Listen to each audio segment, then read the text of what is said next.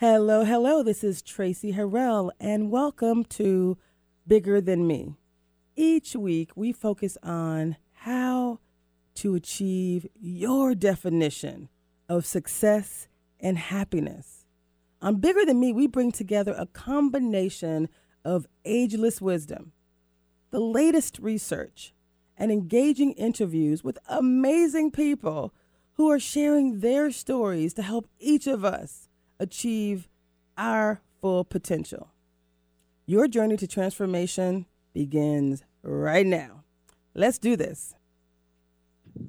Oh my goodness, I am so excited. I love doing a live show. What's really exciting about a live show is that you know that we are just being our most authentic self. And what I love about Bigger Than Me is I am 100% on purpose. And by that, I mean I'm doing exactly what I was meant to do. Bigger Than Me has a very simple mission. I say we use technology, community, and positive psychology to help good people do great things. We do three simple things. We tell stories, we share wisdom, we elevate expectations. And today we're going to elevate your expectations on a very interesting topic. You know, this came up because of what's happening in the world today. So we're going to talk about how to become visible, how to stop corporate chokeholds. And I created that term, corporate chokeholds, as I watched the murder of George Floyd. And I thought, wow, and as this whole episode evolved, I thought, we've done a lot of research around what we call key challenges in corporate America, things that we know are barriers to advancements, barriers to success that cause trauma, these things that are experienced as injustices, and they happen every day, over and over and over. And what I think is most important is for us to have a real conversation about those things and acknowledge them for really what they are. They're corporate chokeholds. And, we have executives that talk about, the desire to have a diverse and inclusive environment where everyone can thrive. And honestly, I believe that that is the case. And so what we're going to do, we just started this amazing Bigger Than Me success series. Because what I realized, I was put on this earth to help people to be successful. And when I say successful, I mean successful in whatever they want to accomplish. Right now, there's a lot of individuals in America and around the world who want to understand this racial equity situation. And we're going to help you with that. And so today I have 6 amazing guests. And we're going to talk about the truth about corporate chokeholds. The chokeholds are unconscious bias, again, unequal performance standards, similarity bias, and something that's called the lack of CEO accountability. There's a think tank that's on the National Black MBA Association's website. If you want to get details on the think tank, the research, etc. So this is going to be our baseline. And today we're going to talk to real people about their experience. So I'm going to go ahead and ask our guests to introduce themselves. I'm going to start with Miss Erin Jones. And the first question is, since this is a Bigger Than Me success series, we want to really start with, what does success look like?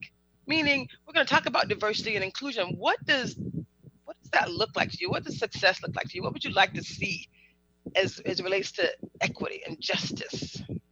Miss Erin. So my name is Erin Jones, and I am a 30-year veteran educator. I also was the oldest woman at WNBA at 20 years old. So I've tried out for 2 WNBA teams. I've been our state's Milken Educator of the Year. I was the first Black woman in the state of Washington to run for a state office. I lost that by 1 percentage point. So on how most people measure success, I've had a lot of success in my life. But as an educator, when I think of what success looks like, I think it has to be more than about money. I think we have focused success even in school spaces and education spaces around money for children, thinking about getting educated to get a job, to become middle class or upper middle class, become a lawyer, doctor. Like, we have these levels of expectation to get certain test scores. That's success. For in the teaching force and the adult side of, we've said success is becoming a principal, becoming an administrator, becoming a superintendent. I actually want to push back against those notions of success. I believe when I talk about racial equity, and that's what I do now, I've been a trainer in racial equity for the last 3 or 4 years. So I do half-time work with educators around racial equity, and then half-time work speaking to students about my own personal story. I really want to challenge the notion of equity being, how do we help every person in this country thrive? And what thriving looks like for you may be very different from what it looks like for me. So when students ask me all the time, I've been honored by President Obama at the White House. I've gotten to meet Magic Johnson. I've played basketball with Dr. J. And students ask me all the time, wow, what's your greatest success? And I tell them all the time, I haven't experienced it yet. I'm striving to be a better version of me tomorrow or today than I was yesterday. I want to strive to be better tomorrow than I am today. And so success for me is not about position. It's not about power. It's not about money. It's about, how do I show up in the world and make a bigger impact?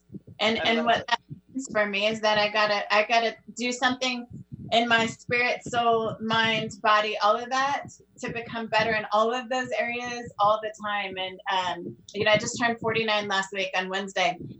And my goal before my 49th birthday was to run less than 9-minute miles. As a woman at 49 years old, I actually ran a 5K in 26 minutes and 38 seconds.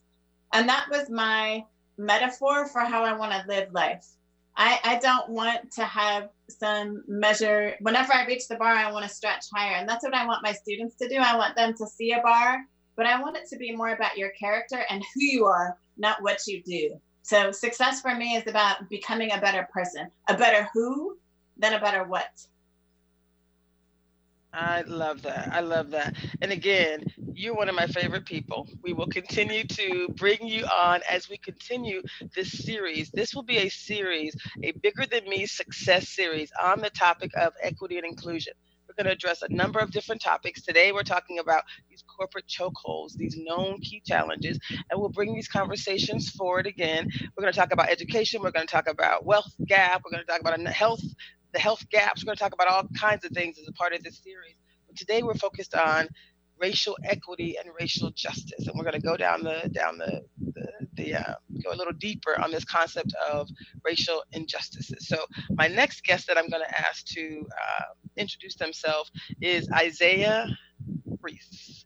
Mr. Isaiah, can you introduce yourself? And on the topic of racial equity and justice, if we were this is a success series, and we have to start with the end in mind. What would that look like to you? What does racial equity and racial justice look like to you?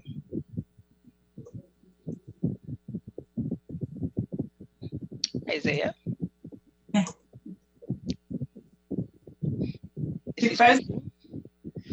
Okay, so I'm good. Okay, Isaiah?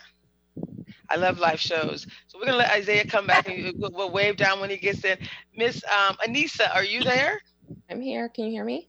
I can. So why don't you answer the question for us? The concept of racial equity and racial justice. We want to start with, what does success look like?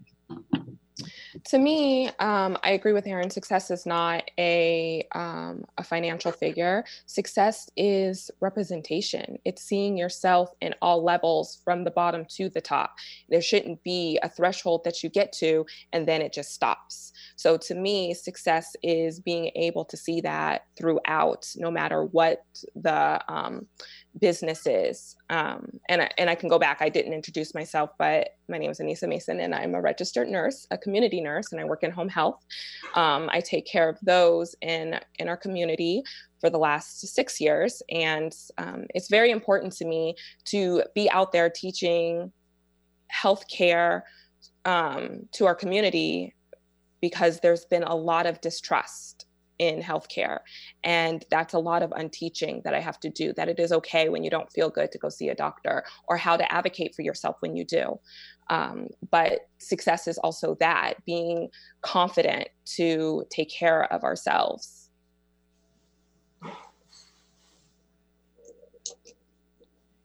Traci, I see you talking, but I don't hear you. Nate, stop muting me if you don't mind. I'll unplug my fan. I think that's the problem. Stop muting me, please. Rachel Green, if you can introduce yourself and then tell us, what does racial equity and racial justice look like to you? My name is Rachel Green. I'm a program manager. I implement cybersecurity and business intelligence technology for companies around the world. Racial justice and equality to me looks like you get stopped by the police and not potentially killed. All right now. All right. I love it. I love it. We have Dr. David Staton. Yes. Can you introduce yourself and tell us, what does racial justice and racial equity look like to you? What does success look like? Yes. Thank you, Traci, for having me on. My name is David Staton, and I'm a professor at South Carolina State University, which is an HBCU, and I've been teaching at South Carolina State University for 19 years now. I am also the editor of the HBCU Times magazine, and success to me is basically being able for one to maximize his or her potential and to find whatever gift that one has inside, and to operate in a manner of respect and dignity across the board. And racial equity and justice for me is basically, having equal standards that are applied across the board, and being measured by what you're able to do and not by the color of one's skin. So that's pretty much my response in a nutshell. Thank you. All right. All right, Nate. I'm not sure if we got Isaiah's back. Isaiah, are you there? Yeah. Can you hear us? Can you hear me? We can. Yes. Awesome. Right. It's all good. Isaiah, we like to start with the end in mind, right? This is a new Bigger Than Me success series. We're going to have tons. I'll talk more about it another time. But in order to start a series, we want to focus on, what does success look like to you? What does racial justice and racial equity look like? What would you like to see? Yeah.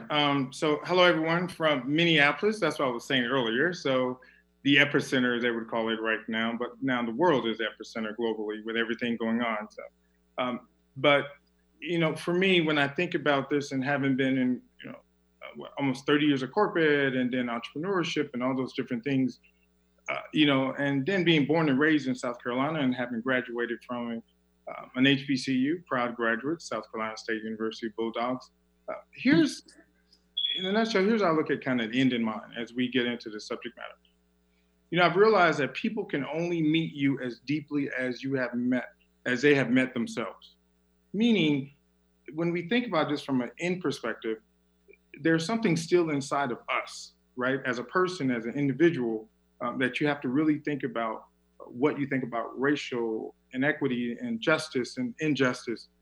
We first have to think about how we view ourselves, and we're being taught about always worry about what your brand looks like inside the corporate walls or out, but you have to then first have to back up and say, what does my brand look like within me?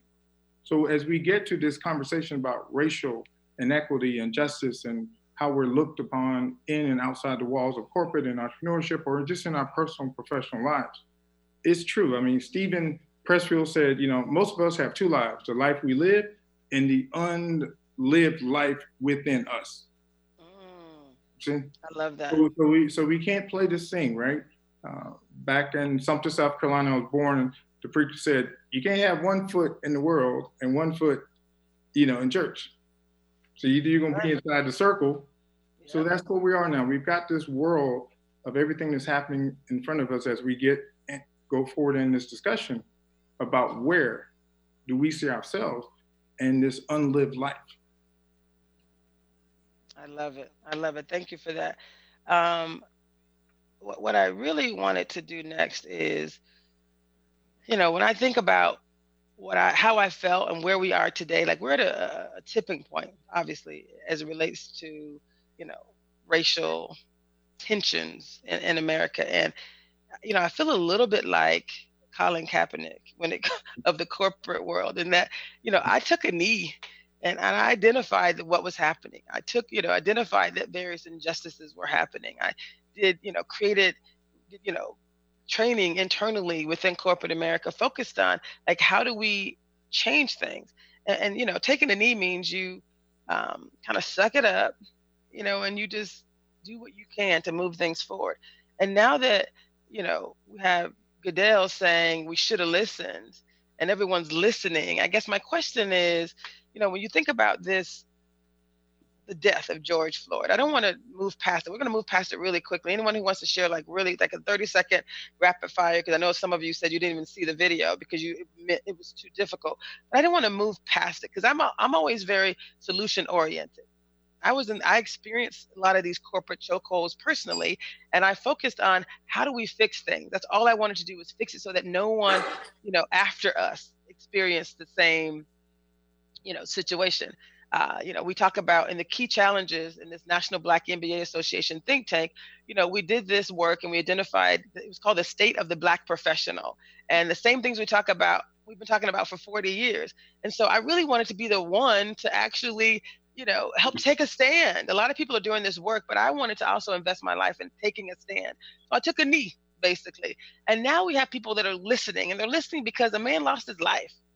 George Floyd lost his life. And because we witnessed it, him actually being extinguished, it changed the world.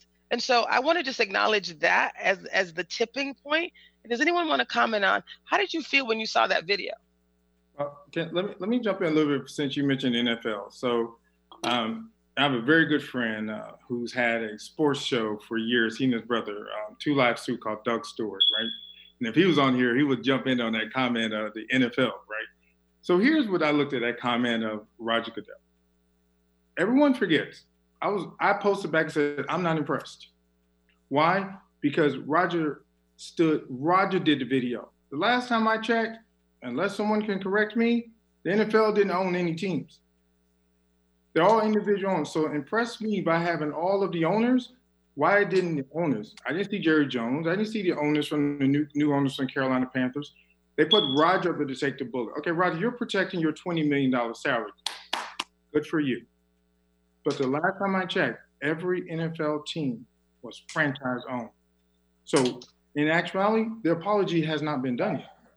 There is no apology. You just became the whipping boy is what happened. We don't want that to happen where someone becomes a whipping boy. It leads then into the comment, the next statement about these pledge statements. Great. I'm watching all these CEOs. They filled up our timelines with our pledge statements, our commitments, all of this. And here's my challenge back to all of them.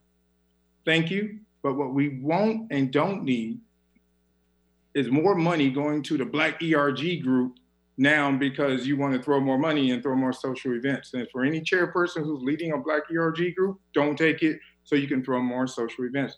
That's not the fix, to throw more money at, let them have more. This is a strategic annual operating plan discussion inside those walls and outside those walls. And I'll leave with this comment as we let someone else chime in. I remember my daughter scraped her knee, many moons ago. And she was bleeding and thought she was going to see God. And we had that discussion, right? But as I cleaned out her wound, she said, hey, Dad, I can see the white meat of my skin.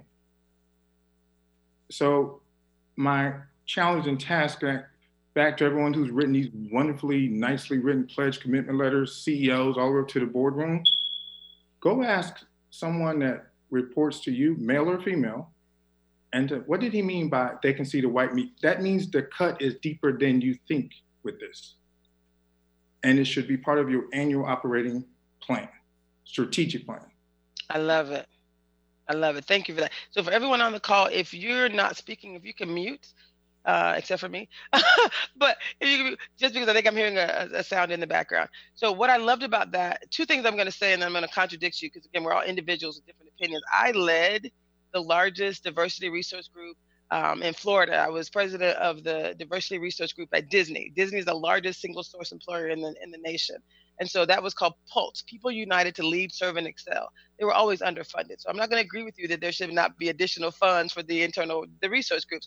Brian Constable was one of the— throw more parties with the money. That's all I'm saying. Well, maybe not. I mean, I think you just need to be, hold everyone accountable, right? So I think there is a funding issue. I don't think that's the answer. There's not one answer, right? I mean, I think part of the work that I did while I was in corporate America, one of the initiatives that I created was called the Adaptive Leadership, Equity, and Inclusion Initiative. And it's all about adaptive leadership. It's about changing based on the individuals and the situation, and it's work that we're going to be doing and offering as a part of this initiative. And so I'll be putting information on my website. It's all bigger than me. We have an event on July 7th. Every show, I'm literally dedicating the next multiplicity of my shows until I can get actually more time to focus on this topic, because I do think there are people who want to do the right thing. They just need information to do so. We've done all the work. We actually have the answers. They just weren't ready. It was like they, we took a knee. We said there were problems. Now I think they might be ready to listen. And so I think that's the exciting part, is that, these are, there's a series of answers. I think we have to be adaptive as it relates to those answers. Does anyone else want to talk about George Floyd? Otherwise, I'm going to move on, because we're moving about the experience that you had. Anissa, I know you made an interesting comment when I asked you about. Let me chime in too. Let me get Anissa to respond real quick, and then you can jump on in. Anissa, tell me what you said when I asked you if you had watched the George Floyd video. I did not watch the video. I didn't watch the video because I heard the audio first, and I was listening to the radio and they played the audio, and I heard the audio, and it was like the most horrific thing I'd ever heard. It touched me in a way that I knew I wasn't going to want to see the video. So not watching the video has been more of a protecting myself from those horrors.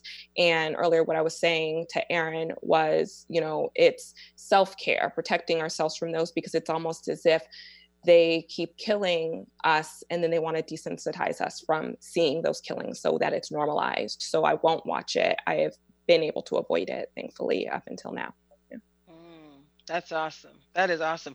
Dr. David Staton, did you want to say something on this topic real quick? Yeah, how did you feel when you saw the George Floyd video?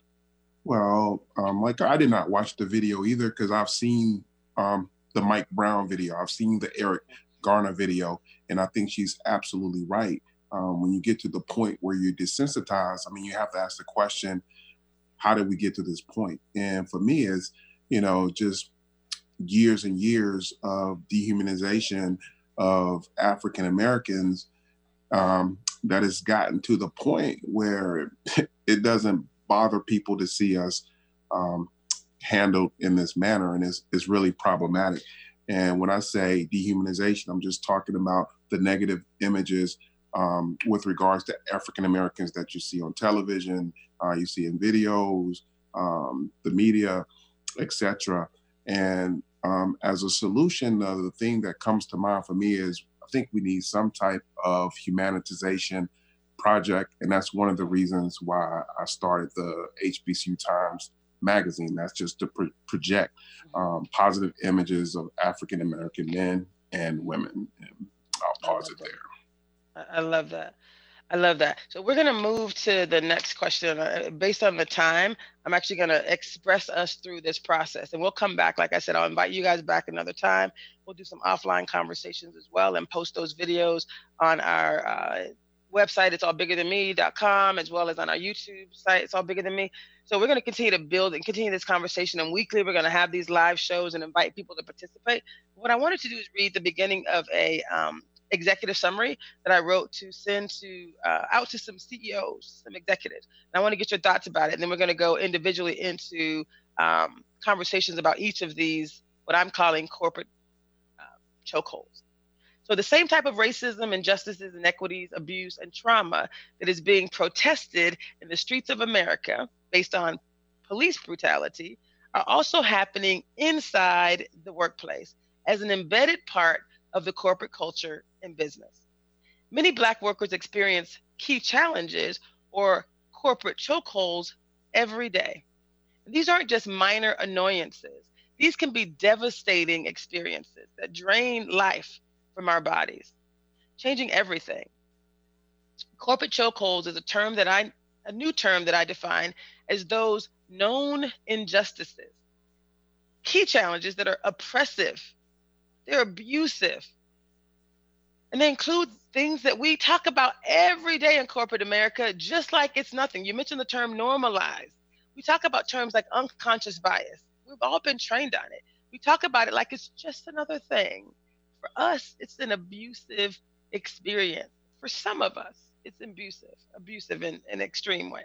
There's been tons of research that talks about how exclusion is perceived by the brain as pain. And we know that. I've seen that written in one of the DNI leaders' LinkedIn posts. And I thought, well, if you know that, then you know that these things that are happening that have been normalized for us, it's okay, right? It's really not okay, right? Now is the time for us to think differently. So these corporate chokeholds, legalized lynchings, basically, because people die. Your life is shortened when you have these types of experiences over and over and over. Check some Harvard research. It's all, yeah, this isn't me. This is what we know. We just haven't been responding the same. So the four challenges or the four corporate chokeholds are unconscious bias, similarity bias, unequal performance standards, and a lack of CEO accountability. That's just the first item. That's the problem. We also have a whole series of information that we talk about, which is the proposal. So what I said is, given the current tipping point of race relations in America, it's time to create a safe place to normalize a deeper conversation, to embrace a new adaptive leadership approach to inclusion, to create a new level of empathy at all levels, to transform accountability measures to achieve immediate results and also long-term results. We really have reached a critical point in history where status quo just isn't enough, and doing more of the same is no longer acceptable. And companies can't self-police. We need to rebuild trust. We need to rethink our training, and we need to address the trauma, and we need to do it together. There really is power, purpose, and progress in coming together, in growing together, and in changing together. So the ask is very simple, dear CEO. This is an open invitation for leaders to participate in a new nationwide initiative called the Bigger Than Me Unite for Change Success Series. It's an adaptive leadership-based community collaboration that's designed to stop corporate chokeholds. Although there has been progress, it's really time for real change now. We need to truly focus on making a difference in the lives of those that we know are most affected. Businesses, families, and communities, they now all expect more.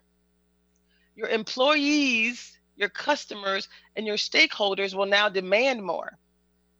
So my question is, are you ready to put your growth mindset into action?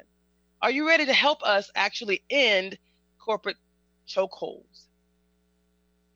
Get ready. I believe that together we really can change things. Like Obama, I believe, yes, we can. And it really does start with awareness. So I'm just going to, move into the next phase of the conversation where we're going to ask these amazing people on the call about the experiences that we're talking about, just to kind of provide a little more clarity about what that looks like. So, Miss Rachel, you always amuse me.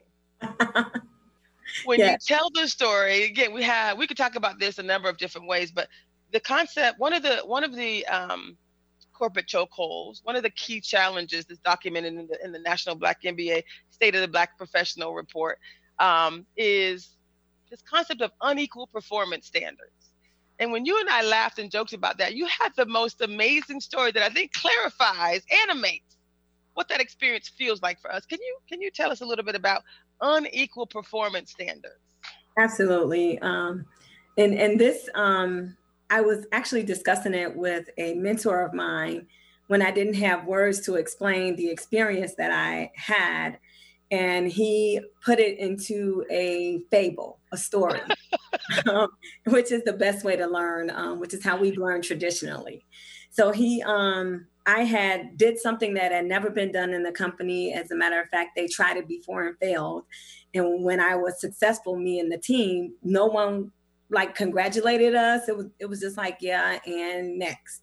So my brain couldn't wrap my head. Couldn't wrap my head around what was going on. And so I talked to my mentor about it, and he said, "Oh yeah, this is not uncommon." He said, "It's like you've been invited to a campfire, and they give you chewing gum and tape, and send you out into the woods to kill the bear. So first of all, you're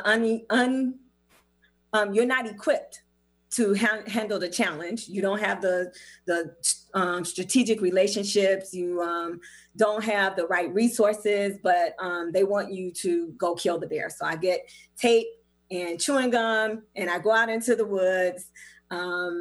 And everyone else is at the campfire, you know, making s'mores, singing camp songs, holding hands, singing kumbaya. Everybody else is just at the fire, staying warm, enjoying the fire, enjoying each other. And days go by, weeks, months, and I come back with the bear.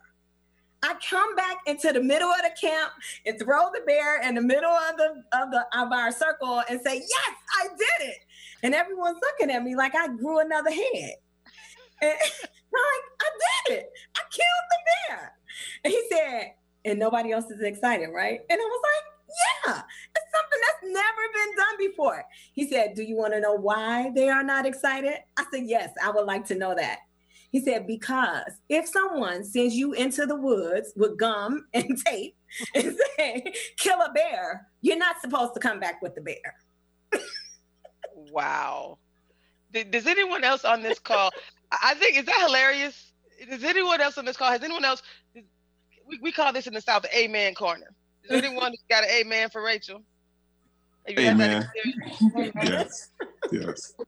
Yeah, it's funny because that was my experience as well. And it was shocking. It was actually traumatizing to me. But, you know, and it's funny because, and these are people who I know are wonderful, loving, kind individuals, which is why I'm so focused on education. I don't think they know, I have to assume that this is not intentional, right? I have to assume that they're just not aware, which is why my focus is on information. This concept of adaptive leadership, it's about creating a safe space. There's no judgment. We know this happens. The question is, how do we prevent it from happening in the future? What are things that we can do as a community? So I'm inviting white executives, leaders, individuals, Black professionals to come together as a part of this Bigger Than Me success series. We're going to talk about these things. We're going to have create a safe space. We're going to move this initiative forward together. What's really exciting is we're also going to have a book that's written as a part of this process. We have a timeline that's laid out. I'll talk about it in detail next week. But we want to invite people to really be a part of this experience. There's some experts. Erin has done this work for years. She's an expert as it relates to equity and inclusion. And so, you know, one of the things I also wanted to ask Erin, I'll go to you on the question regarding the first corporate chokehold. We'll call it unconscious bias. Can you tell us, have you ever experienced unconscious bias, and what does that mean? Wow.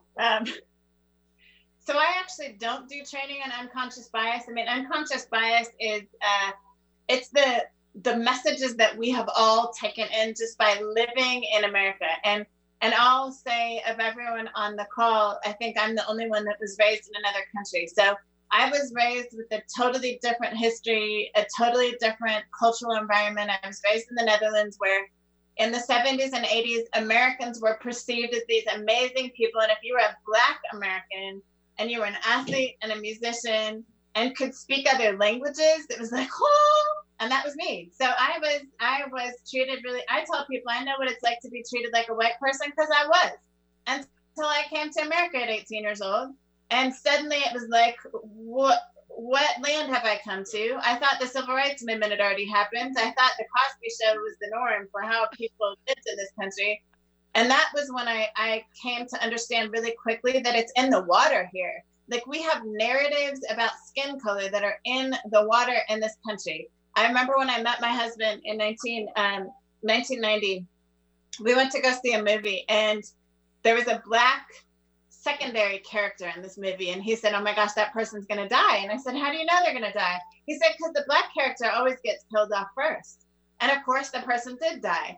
But it's these narratives that are just, they're soaked into, they're baked into everything. Native Americans are alcoholics. They're all poor. They're all drug addicts. There's this stuff that is in every movie. It's in our textbooks and history. It's in the literature that we read. I was shocked when I came to America, and I had read Langston Hughes.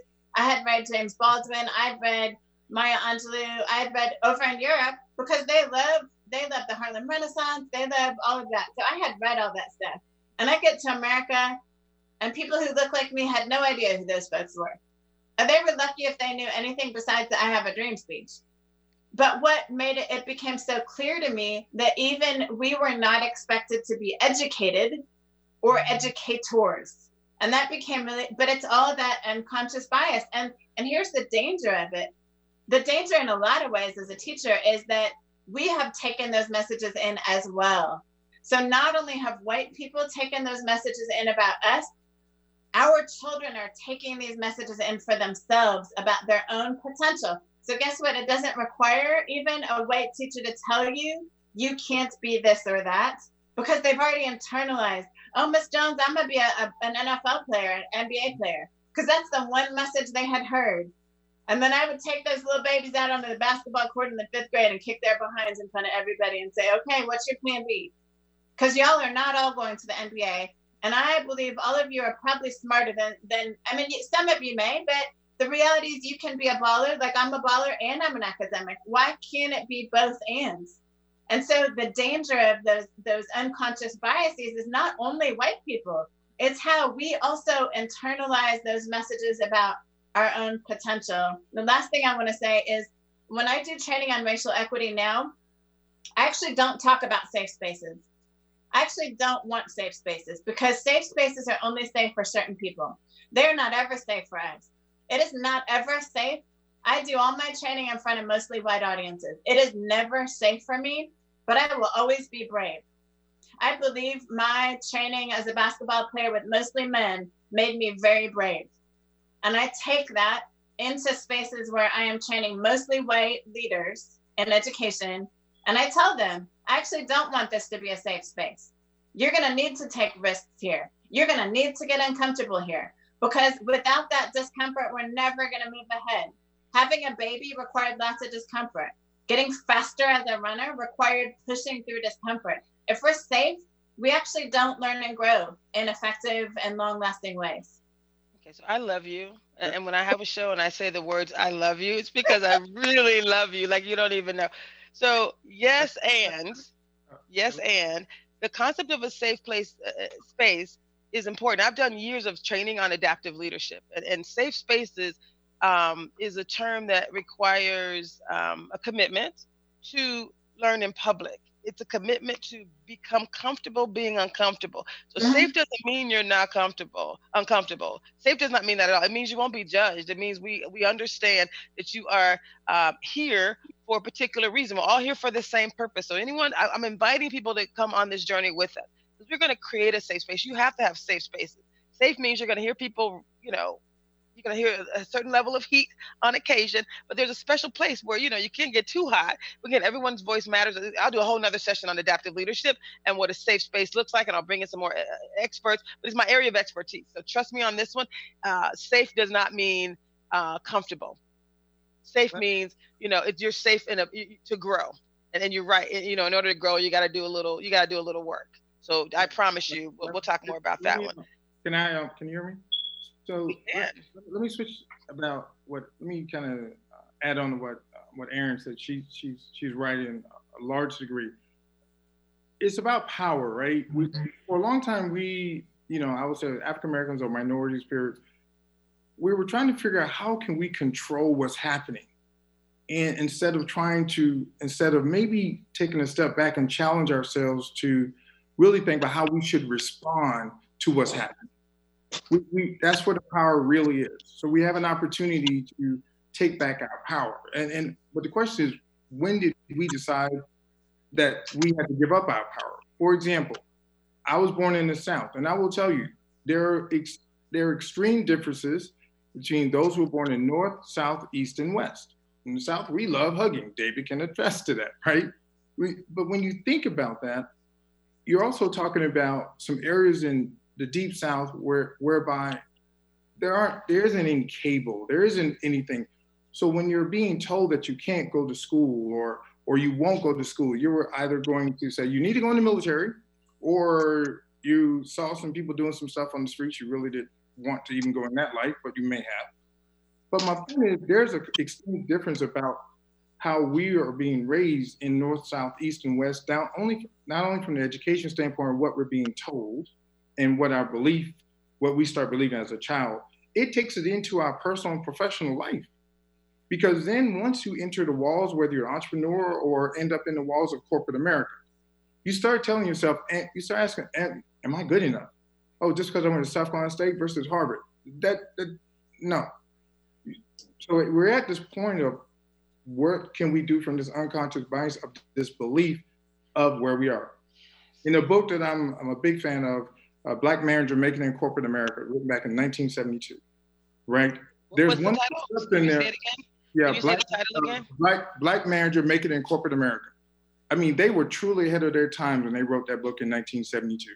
It was a book that I was given for my first corporate job. And there's 4 phases you go through. But one of the main phases that you will go through in corporate America is called assimilation. And when you read that chapter, I don't care if you start a new job or been at a company for 30 years. It is the fact that it's a assimilation. Like we feel like, I have to fit in. I have to do some assimilation. We gave up the power of assimilation. And the question is, why do we have to assimilate? Yes, I see it now, natural hair, we see all of that now. But in essence, you're still asking yourself, am I still working really, really hard to assimilate? Therefore, it's being brought up through our school system with our children. Then our children take that into work world, they take it into their professional life. And then, of course, I'm back to what I'm saying. You start making decisions both in your professional life. Am I smart enough? Can I run this department? We should never question ourselves. So we have to change the way we challenge ourselves to how we respond. I love that. I love that. What I love, I don't 100% agree with you, but I like what you're saying. And the reason I'm saying I don't 100% agree with you is, anyway, it doesn't matter. I appreciate what you just said. I'm going to move on because what I want to focus on is when you said we question ourselves. What I do agree with you on is that is one of the primary reasons why I have dedicated my life to wanting to, amplify a conversation around this initiative, this adaptive leadership, equity, and inclusion initiative. And this is something that I actually pulled together as a partnership with a number of faces, voices, and individuals, research, et cetera. We know what works. It really isn't that complex, right? We know how we get conditioned and the simulation that happens. And what I hate to see is these bright, that's why we have HBCU Times on. I want to make sure that every Black student from elementary, middle school, probably not elementary, but middle school, high school, and college, that they understand the experiences that they may face. Because I think the greatest challenge is, you think you're told to go to school, get good grades, go into corporate America. Right. Yes, it's going to be an assimilation. I mean, my first job out of college was with IBM. I worked 8 years at IBM, 14 years at Disney, my last 5 at Microsoft. My 8 years at IBM, someone, fortunately, before I got there, I knew that it was important to assimilate. I knew what that meant. And we talked about the corporate culture, but they had changed their culture from big blue to a whole new shade of blue. So it wasn't as formal. They didn't have as far to go. Basically, they were loosening up. It wasn't the blue suit and the white tie. But to your point, I still had to move on that continuum, but it could have been, even a much further change of who I was. But they were really at that point embracing people and asking you to kind of be your unique self. And so one of the things that frightens me the most and that I wanted to be a champion for is to have our youth come into these environments and question who they are, question how amazing they are. The story that Rachel told, and she told that story, many of us have had that experience. I had the experience. The beauty of it is I'm smarter than most. Like I know my worth. I know my value. So when that happened, they couldn't convince me. Matter of fact, I wanted more than anything, I wanted a jury of my peers. Talk about no justice, no peace. I could not get any peace at that point. There was no trust. And trust is really important too. If you can't trust that there's an equation that says, you ask me to do one thing, I do 5 things, right? And I'm going to be rewarded as such, right? There's a trust issue that happens as well. So for me, this conversation is so important because we're basically saving lives, right? We do want our youth to live their best life. I'm going to direct a question to Anissa because we had a conversation that I thought was so beautiful. So Anissa, we were talking about unconscious bias. I'm going to have you combine this conversation of unconscious bias and how you experience it and why it's so important that we want to, right now we're at a place where we can really change things because you have a son. Mm-hmm. You want his experience in life to be different. So tell me about unconscious bias and how you experienced it, and why it's so important for us to help change the status quo, change the narrative. Are you speaking about when I spoke about my son? When you were talking about at work, first of all, you said your name. Sometimes people see your name, and there's a perception there. But then there's an important element for you to get past. You talked about code switching, right? You kind of blended that whole concept. Right. My name is kind of gives away what I might look like. And a lot of my job is spent speaking on the phone, calling patients and whatnot. And so one unconscious bias I've run into a lot with patients in the healthcare field is that they assume the name Anissa means I must not be from here, or they see me with natural hair, or I wrap my hair a lot. And so after the care I give or the communication I have with them, it's very common that they go, your English is so well. You speak so good.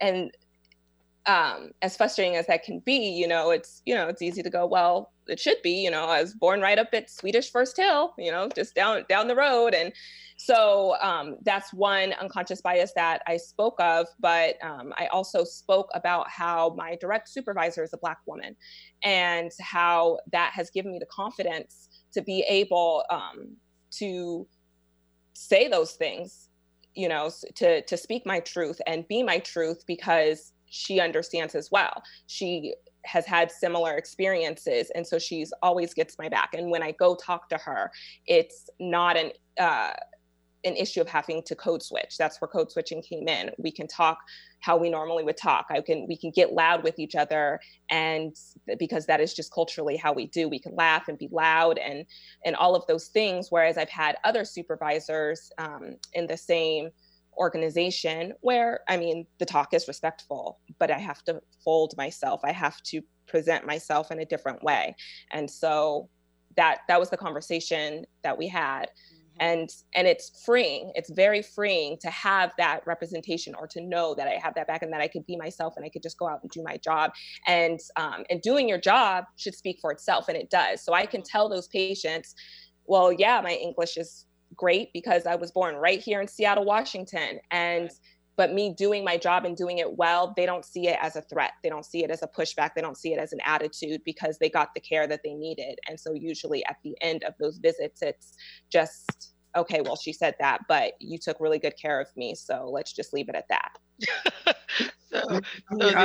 It's back. I'm back to that simulation. She was like, "Oh, you see, I heard her story." Oh, for sure. And 100%. Simulation is 100% a part of the process. We only have 9 minutes left, Isaiah. So you're going to give you 30 seconds to make it quick. Yeah. So, no, let me speak again about this. We're having to prove ourselves. For example, and David can speak to this as well, right? Think about it. When we look at companies, she's in healthcare. Okay, that's one of the industries that, quite honestly, is always, like most have been predominantly white. Let's just call it the way it is. Technology, the same way, right?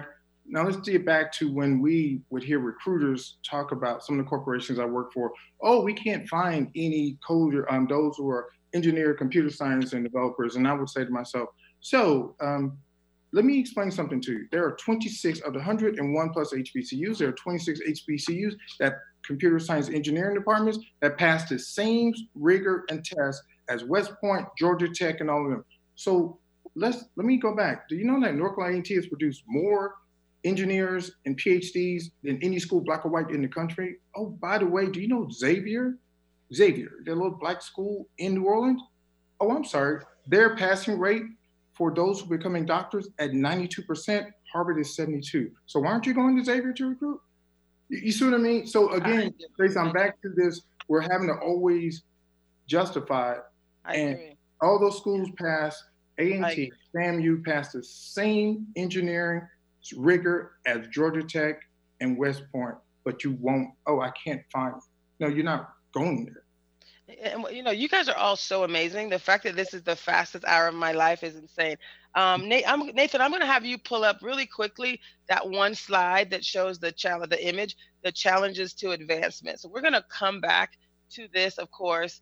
Again, this is what we're talking about. So next week we're going to continue this conversation. Challenges to advancement. Again, this is what we know to be a fact. Did Dr. Chart ever join, Nathan? I'm going to assume not. So we have these 4 key challenges. These are things that I'm now coining the phrase corporate chokeholds, because I really want to bring a new level of awareness to the conversation.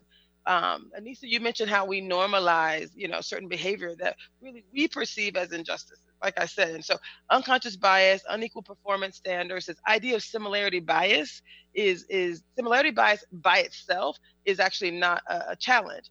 Isaiah, I heard you mention it's really when the power comes in. Because I actually had similarity bias when I voted for Barack Obama. Right? Initially, I saw Hillary Clinton, and I thought, okay, I love her. She's very much like me. She's a woman. She's well traveled. She's smart. Yep. She's courageous and willing to go out and change things. I loved her. And then I heard Barack Obama, this guy who was good looking. You know what I'm saying? No, I'm just. But he, inspirational. He spoke about a future that we all wanted to see. He was also smart. He had done work locally, but so they both had their advantages and disadvantages. And then when it came down to him being more positive, right, I saw Hillary doing a little attacking. And so I didn't like the negative energy. I'm more positive than anything else. And so then Barack Obama actually, I had similarity bias and I voted for him. So the concept of these terms, we all have these things. So these things in themselves are not, the challenge themselves, right? It's really about moving your mindset, having that growth mindset and putting it into action when people are being negatively impacted by that. Does that make sense? And so again, we're going to come back to this. The last one, this concept of a lack of CEO accountability measures. What I love about this is my last CEO was Satya Nadella, and I'm probably not supposed to call people's names out, but I actually love him. I have a little bit of a crush on you. So Satya, I'm inviting you to join me on this show because you say all the right things. I've heard you say them, and I believe you, Kathleen Hogan. I've listened to her, and I believe what happens is, as the things that you want to happen, as those principles move down into the organization, down to the frontline level, I think that's where you lose. It's like a little bit of game of telephone. So we have some solutions and things that you can do differently to optimize and change. And so this is for every CEO. I just mentioned Satya because I know the organization, I know the training, I know the solutions, right, that we work through and the positive feedback that we got for these things. So for me, this is really a call to action for all CEOs, right? We do have solutions. This show is all about, I started a ministry when I left Microsoft because, right now, the churches are being leaned on, looked to. Okay, hit mute. What I really love about what we're doing, we're bringing forth the right voices. So you guys, in our last few seconds, what I'm going to ask you to do for each of you is to share with me any final words that you would like to share on this concept of, our topic was how to become visible. Right? Stopping corporate chokeholds. What advice would you give to leaders to stop corporate chokeholds, to create a more racially equitable environment? I'll start with you, Isaiah. I think George Floyd's daughter said it best, his lovely daughter. My daddy changed the world. And that's correct. My daddy changed the world. I love it. At this point, you have to ask yourself, and with that statement, we need to follow what that little 6-year-old girl has said. My daddy changed the world. So the question back to this challenge, whether you're a CEO, whomever, how do you want to be part of her vision of how her daddy changed the world? I love that. We got literally 90 seconds. Aaron, any words that you would share when you do your equity training? Anything you want to share with people about? 1 minute. Thank you very much, Nathan. I'm gonna give you the last minute, Aaron. No, I just believe it's important that I strive to be my best self. And then if you're really a leader that is committed to equity, you are going to create the environment where your employees, no matter what they look like, can be their best selves. And that's giving up some of your power, and it means creating support systems that haven't been there until now. Yes. And what I love about this is this really does have to be a changing of how we've done things in the past.